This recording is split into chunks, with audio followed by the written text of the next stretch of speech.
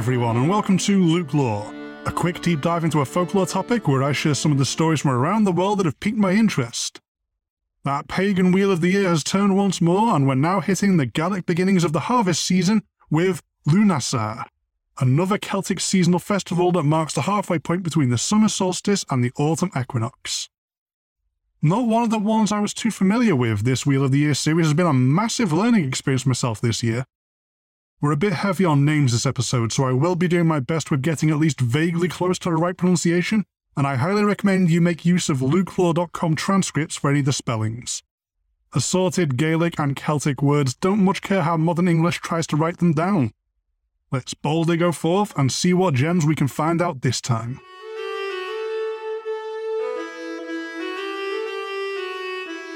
The meaning of Lunasa.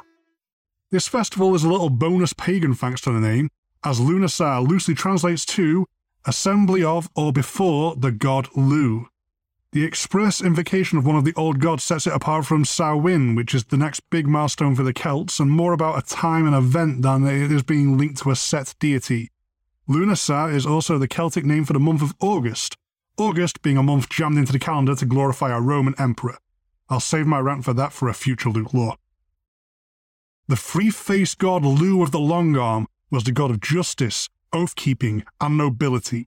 He had a dual nature as both a saviour and a trickster, with an ancestry that came from the royalty of both the Tuatha Dé Danann and the Fomorians, something that very loosely, as pop culture will understand it now, gave him a mixed heritage of both a light elf and a dark elf. The divine and the monstrous combined, as well as everything he learned from being fostered and raised by assorted other Celtic gods. He has a long story in mythology taking him from a prophetic birth, through to reigning over a united Ireland, to his death and beyond, as he would still reach back from Tir na Nog, land of the young, a Celtic afterlife, to help his descendants. His namesake festival and month is a celebration of farming in honour of his mother, Tael Tu. The goddess exhausted herself to death clearing Ireland ready for agriculture, and so the Ainach Tael Ten became a key part of Lunasa. Tael Tu's funeral games were something like the Olympic Games of Pagan Ireland, held in the area of modern Tailtown in the 2 weeks running up to Lucenai itself, and the celebration could also go 2 weeks into August, as shown by an Iron Age era earthworks nearby that held the festival off and on across the centuries. There's folklore claiming this goes back as far as 1600 BCE, but this may be a tale that has grown in the telling, as analysis of the earthworks points more towards a still impressive 829 BCE. Competitions that would be very familiar to ancient Greeks were all present, racing with just horses or with chariots, both long and high jump, running and swimming, martial contests of spear throwing, boxing, sword fighting, archery and wrestling. Hurling, a Gaelic proto-football, had team turnouts. What's a little different, and in my opinion more interesting than the Greek Olympic Who's the Most Oiled Chad contests, is other competitions that were a part of the Ainach, focusing on crafting and mental skills. Strategy, singing, dancing and storytelling made up the cerebral challenges, with goldsmithing, jewellery, weaving and armoury making up the craft contests. Running around chest beating is fine and all, but I'd be going for the gold medal in storytelling given the chance. With Lu, the god of oath-keeping, Lunasa took on special extra duties for the community. New laws were announced on the day, and a version of hand-fasting year-and-a-day marriage under the patronage of Lu was available. Earlier, more spring and summer versions of this timed arrangement were more based in flowers and threads. The Lunasa one involved a wooden door with a hole to clasp hands through as a part of the ritual. As we've gone over on previous Wheel of the Year episodes, these year-and-a-day marriages in law, as we understand a full contractual marriage now, only they could be either allowed to expire or be renewed after their time was up with no consequences to either party. Big trades and legally binding contracts of all sorts were auspicious on Lunasa as well. It was a massively significant time for Irish communities to mix together. Lunasa is another one of the festivals that Christianity only managed to finally kill off in the 20th century, after a long unbroken run. Some local hill and mountain climbing customs around the time survived that were rebranded as Christian pilgrimages. It followed a similar pattern to Beltane in Edinburgh, of a modern revival towards the end of the 20th century of either neo-pagan reinterpretations or original elements getting dusted off as cultural events. While also like Beltane, the break didn't even last a full 100 years, it still feels like something was lost in the subsumed culture. To be fair, the old did kind of coexist with the new. It just feels uncomfortable that we don't even know what we've lost. It's just gone. Ireland's oldest monsters. With the god Lu's unusual lineage, this is a good time to discuss the monstrous Fomorians. Chances are, if it's ancient and monstrous in Irish folklore, emerging from beneath the earth or the ocean waves, it's at least a close cousin of the ancient tribe who ruled before even the other ancient fey creatures. The exact meaning of their name is pretty muddy. We're talking old stories here. Fomorian roughly and variably means either from below or nefer, combined with the sea, demons, or giants. I'm open to it being all of these things or none of them, and this is just kind of a modern feel of what it could mean. They kind of fit in with the modern idea of an unseelie host, or that's most Scotland, the Winter Court of Fairy. Or they're a part of that. It's certainly complicated. There's no one description of any Fomori. They're typically repulsive, distorted, in many ways malformed, unless they suddenly aren't with some beautiful members of their tribe who are typically the ones to mix with their Tuatha Te Danann. Being mixed with goat characteristics was common, as well as having less or more body parts than a standard issue human. As these are part of what we would now call Fey, there is still some duality of nature going on here. As brutal and inhuman as they are, they were the original tribe of Ireland, and even the Tuatha Te Danann, who predated humankind, are the invaders pushing the Fomori out. Some of the greatest figures in Irish mythology are descendant of Fomorians, such as Lu, who would be a pivotal uniter of Ireland and god of the pre-Christian Irish. In addition to being natural prodigies and masters of ancient magics, they also had a grasp of technology others needed of them. While happy to live in a totally wild island foraging and hunting wild game, it was the leader Brez who taught Lu the secrets of ploughing the land for farming. While the Fomorians haunt fairy tales and myth across the millennia as monsters, there's a lot more to them than simple caricature bad guys. As vague as all the old stories are, who knows how much was lost to time? There are key parts of lore here for these dark, otherworldly creatures that persist in modern storytelling. The shadow they cast is just that persistent. Let me tell you a Cliff Notes version of one of their kings. You see how much feels familiar. Baelor of the Evil Eye was one of the rulers of the Fomori, and his name wasn't a figure of speech. He had a giant eye that he must always keep closed around his own people, for fear of his own power. Bear in mind here that one of the meanings of Fomorian is giant. This wasn't a minor case of a bulging eye. It was so immense that should Baelor want to open it, 4 men must help lift the lid. This evil eye was kept tightly covered in 7 cloaks at all times to both keep it cool and keep it from unleashing an eldritch force that was essentially a magical WMD. With a single cloak removed, ferns as far as Baelor could see would begin to wither. If 2 cloaks were removed, grass began to redden. To remove 3 cloaks began to heat up the barks of trees, leaving them warm to the touch. Remove a 4th cloak, the trees would go from warm to beginning to smoke. Taking the 5th cloak away, and everything near Baelor became red hot. To remove the 6th cloak would result in the land surrounding the Dark King beginning to catch fire, and living things Baelor stirred at would turn to charred stone.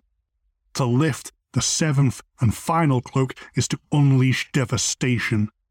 One time Baelor did this, he blasted all the western islands of Scotland, which remain withered and haunted even now. I strongly suspect the Nuckelavee, one of my favourite monsters of folklore I went into detail over way back on episode 4, The Good Folk, is Fomori. They're big, scary, they emerge from under the sea, are very disturbing to look at, and incredibly cranky when it comes to humans, especially when it comes to if humans should go unkilled when they are around. The Nuckelavee being a Fomorian that refuses to rest, riding forth into the world that should be forbidden to it to lash out the humans who have taken over, feels like it fits. These cantankerous and violent original inhabitants of Ireland are supposed to have moved to the Eosh or Otherworld, with the Tuatha Te Danann and other old spirits of the world to make way for the harsh world of iron humans have wrapped the earth in. But they're still with us. When ancient giant or troll or ogre rises up to terrorize a story, the memory of the Fomorian lives on in the subconscious these stories come from. Childhood fear keeps the monsters alive, and we learn to be heroes from our opposition to them.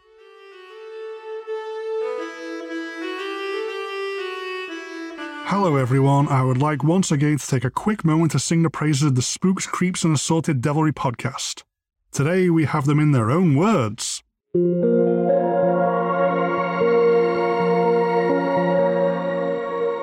Hey everyone, it's Laura. And I'm Trina Close. I'm Walter. I'm Tanya. And last, and most definitely least, I'm Rick. And we are all from Spooks, Creeps, and Assorted Devilry, a roundtable discussion podcast covering everything from Bigfoot to ghosts, aliens, tulpas, time slips, interdimensional travel. You get the idea.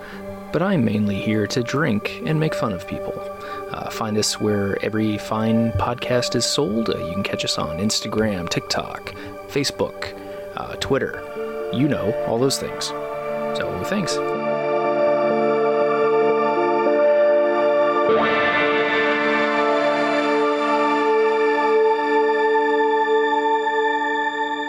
Please do go check them out if you're looking for some awesome paranormal content.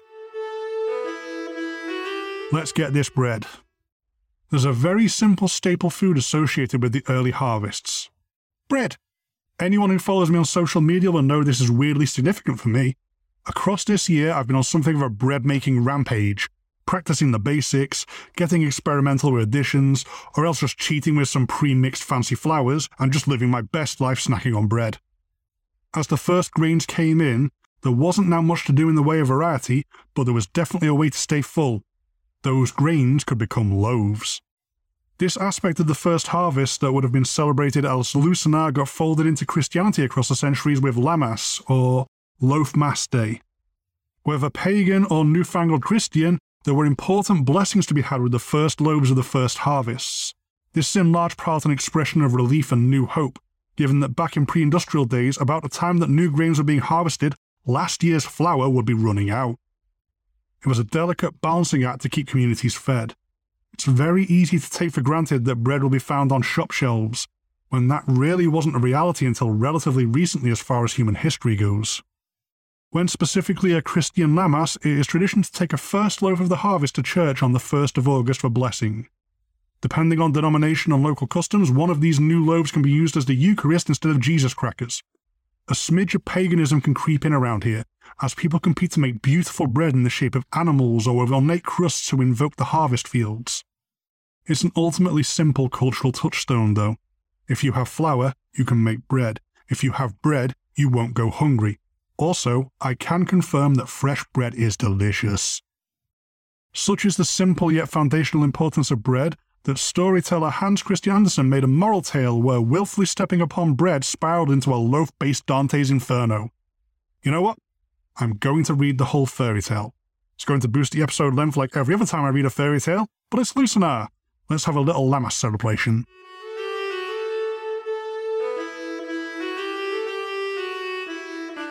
The Girl Who Trod on the Loaf. There was once a girl who trod on a loaf to avoid soiling her shoes, and the misfortunes that happened to her in consequence are well known. Her name was Inga. She was a poor child, but proud and presuming, with a bad and cruel disposition.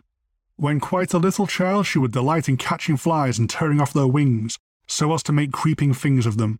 When older, she would take cockchafers and beetles and stick pins through them. Then she pushed a green leaf or a little scrap of paper towards their feet, and when the poor creature would seize it and hold fast, and turn over and over in their struggle to get free from the pin, she would say, "The cockchafer is reading, look how he turns over the leaf."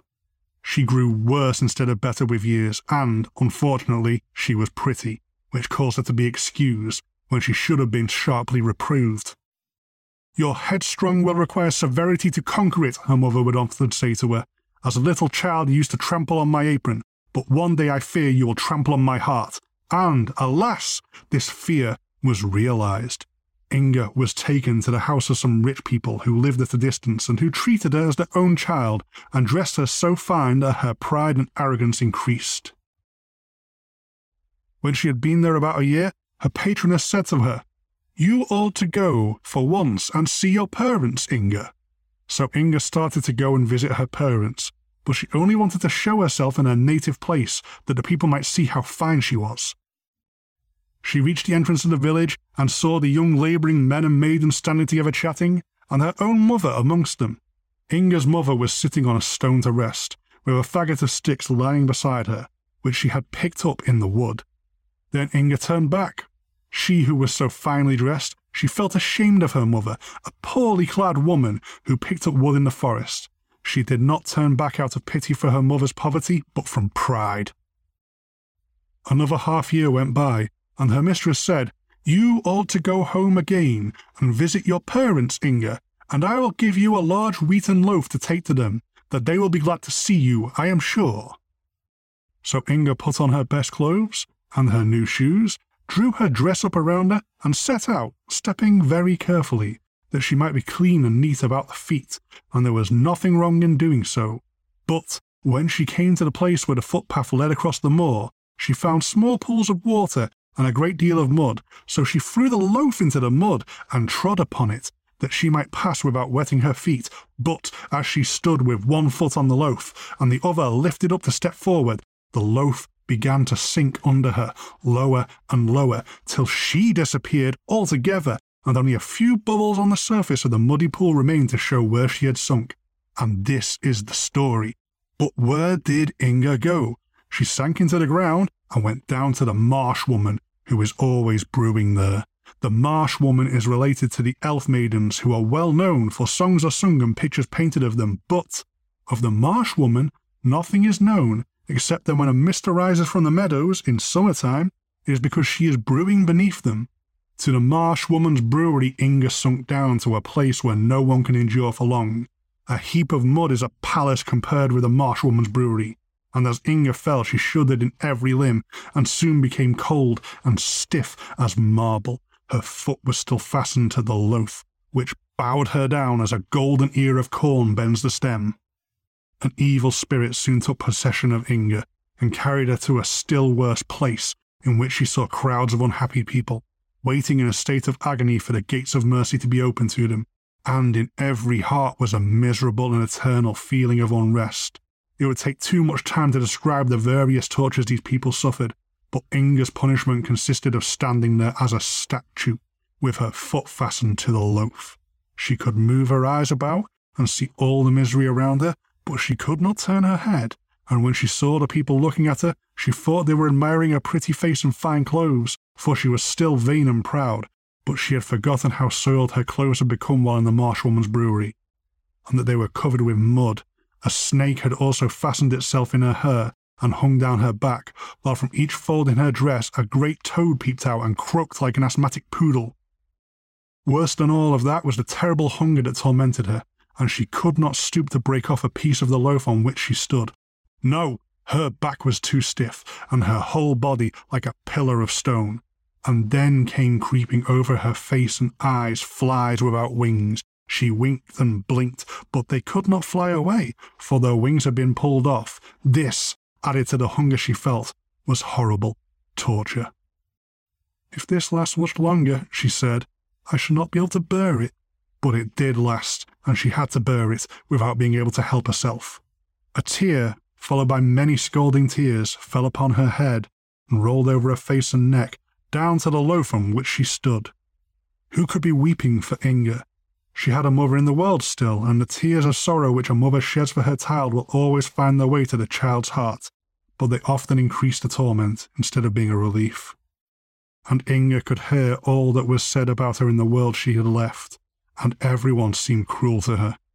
The sin she had committed in treading on the loaf was known on earth, for she had been seen by the cowherd from the hill when she was crossing the marsh and had disappeared. When her mother wept and explained, "Ah, Inga, what grief thou hast caused thy mother," she would say, "Oh, that I had never been born! My mother's tears are useless now."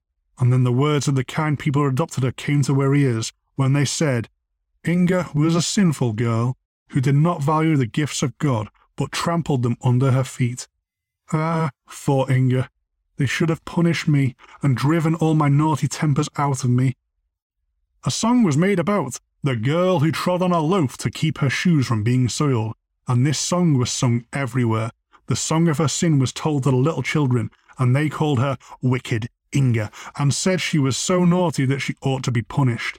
Inga heard all this, and her heart became hardened and full of bitterness. But one day, when hunger and grief were gnawing in her hollow frame, she heard a little innocent child, while listening to the tale of the vain, haughty Inga, burst into tears and explain, "But will she never come up again?" And she heard the reply, "No, she will never come up again." "But if she were to say she was sorry and ask pardon and promise never to do it again?" asked the little one. "Yes, then she might come, but she will not beg pardon," was the answer. "Oh, I wish she would," said the child, who was quite unhappy about it. "I should be so glad. I would give up my doll and all my playthings if she could only come here again. Poor Inga, it is so dreadful for her." These pitying words penetrated Inga's inmost heart and seemed to do her good. It was the first time anyone had said, "Poor Inga," without saying something about her faults. A little innocent child was weeping and praying for mercy for her. It made her feel quite strange, and she would gladly have wept herself, and it added to her torment to find she could not do so. And while she thus suffered in a place where nothing changed, years passed away on earth, and she heard her name less frequently mentioned. But one day a sigh reached her ear, and the words, "Inga, Inga, what a grief thou hast been to me. I said it would be so." It was the last sigh of her dying mother.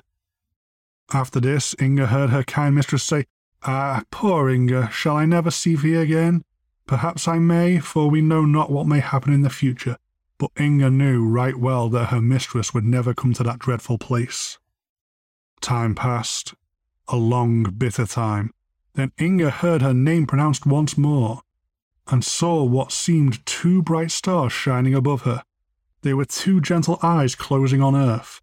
Many years had passed since the little girl had lamented and wept about poor Inga. That child was now an old woman, whom God was taking to himself. In the last hour of existence, the events of our whole life often appear before us, and this hour the old woman remembered how, when a child, she had shed tears over the story of Inga, and prayed for her now. As the eyes of the old woman closed to the earth, the eyes of the soul opened upon the hidden things of eternity, and then she, in whose last thoughts Inga had been so vividly present, saw how deeply the poor girl had sunk. She burst into tears at the sight, and in heaven she had done when a little child on earth. She wept and prayed for poor Inga. Her tears and her prayers echoed through the dark void that surrounded the tormented captive soul, and the unexpected mercy was obtained for it through an angel's tears. As in thought, Inga seemed to act over again every sin she had committed on earth. She trembled, and tears she had never yet been able to weep rushed to her eyes. It seemed impossible that the gates of mercy could ever be opened to her, but while she acknowledged this in deep penitence, a beam of radiant light shot suddenly into the depths upon her. More powerful than the sunbeam that dissolves the man of snow which the children have raised, more quickly than the snowflake melts and becomes a drop of water on the warm lips of a child, was the stony form of Inga changed, and as a little bird she soared, with the speed of lightning, upwards to the world of mortals, a bird that felt timid and shy to all things around it, that seemed to shrink with shame from meeting any living creature, and hurriedly sought to conceal itself in a dark corner of an old ruined well. There it sat, cowering and unable to utter a sound, for it was voiceless, yet how quickly the little bird discovered the beauty of everything around it. The sweet fresh air, the soft radiance of the moon as its light spread over the earth, the fragrance which exhaled from the bush and tree made it feel happy as it sat there clothed in its fresh bright plumage. All creation seemed to speak of beneficence and love.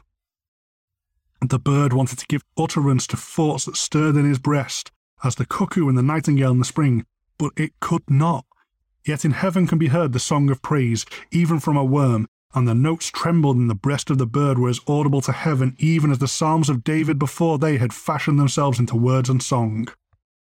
Christmas time drew near, and a peasant who dwelt close to the old well stuck up a pole with some ears of corn fastened to the top, that the birds of heaven might have feast, and rejoice in a happy blessed time. And on Christmas morning the sun arose and shone upon the ears of corn, which were quickly surrounded by a number of twittering birds. Then, from a hole in the well, gushed forth in song the swelling thoughts of the bird as he issued from his hiding place to perform his first good deed on earth, and in heaven it was well known who that bird was. The winter was very hard, the ponds were covered with ice, and there was very little food for either the beasts of the field or the birds of the air. our little bird flew away into the public roads and found here and there, in the ruts of the sledges, a grain of corn and then at halting places some crumbs. Of these he ate only a few, but he called around into the other birds and the hungry sparrows, that they too might have food. He flew into the town and looked about, and wherever a kind hand had stewed bread on the windowsill for the birds, he only ate a single crumb himself, and gave all the rest to the other birds. In the course of the winter, the bird had in his way collected many crumbs and given them to other birds, till they equalled the weight of the loaf on which Inga had trod to keep her shoes clean. And when the last breadcrumb had been found and given, the grey wings of the bird became white and spread themselves out for flight. "See, yonder is a seagull," cried the children when they saw the white bird, as it dived into the sea and rose again into the clear sunlight, white and glittering. But no one could tell whither it went then, although some declared it flew straight to the sun. Well, I've done it to myself again. That was a lot more than I initially planned. The siren call of a good fairy tale gets me every time. Don't forget to check out the Spooks, Creeps and Assorted Devilry podcast when you get the chance. I should be popping up with some sort of weird loaf of bread for Lucina on social media around Monday the 1st of August. Feel free to join in with me. It's a delicious form of celebration. And don't take your bread for granted or the Marsh Woman will have you. Luke Law is a Ghost Story Guys production. If you do want to contact me, there's the show's dedicated email, lukelawgsg@gmail.com, and the general show email, ghoststoryguys@gmail.com. Both myself and the main show are really easy to find on Facebook and Twitter if you want to make day-to-day contact, as well as a very active Instagram account a lot of the community gets involved with. The Luke Law Instagram is now up and running for your more folklore-focused content needs, with a lot more to come for the Luke Law brand soon. If you want to support the show directly, check out our Patreon at patreon.com/ghoststoryguys. We do have Luke Law merchandise available at the Ghost Story Guys online store. Feel very free to show off any you get online. As ever though, the absolute best thing anyone can do to support the show is to give it a listen. Share this around if you think you may know someone who may be interested, leave a review if you get the chance to help signal boost me, and most of all, I simply hope you enjoy what I'm doing here. Goodbye for now.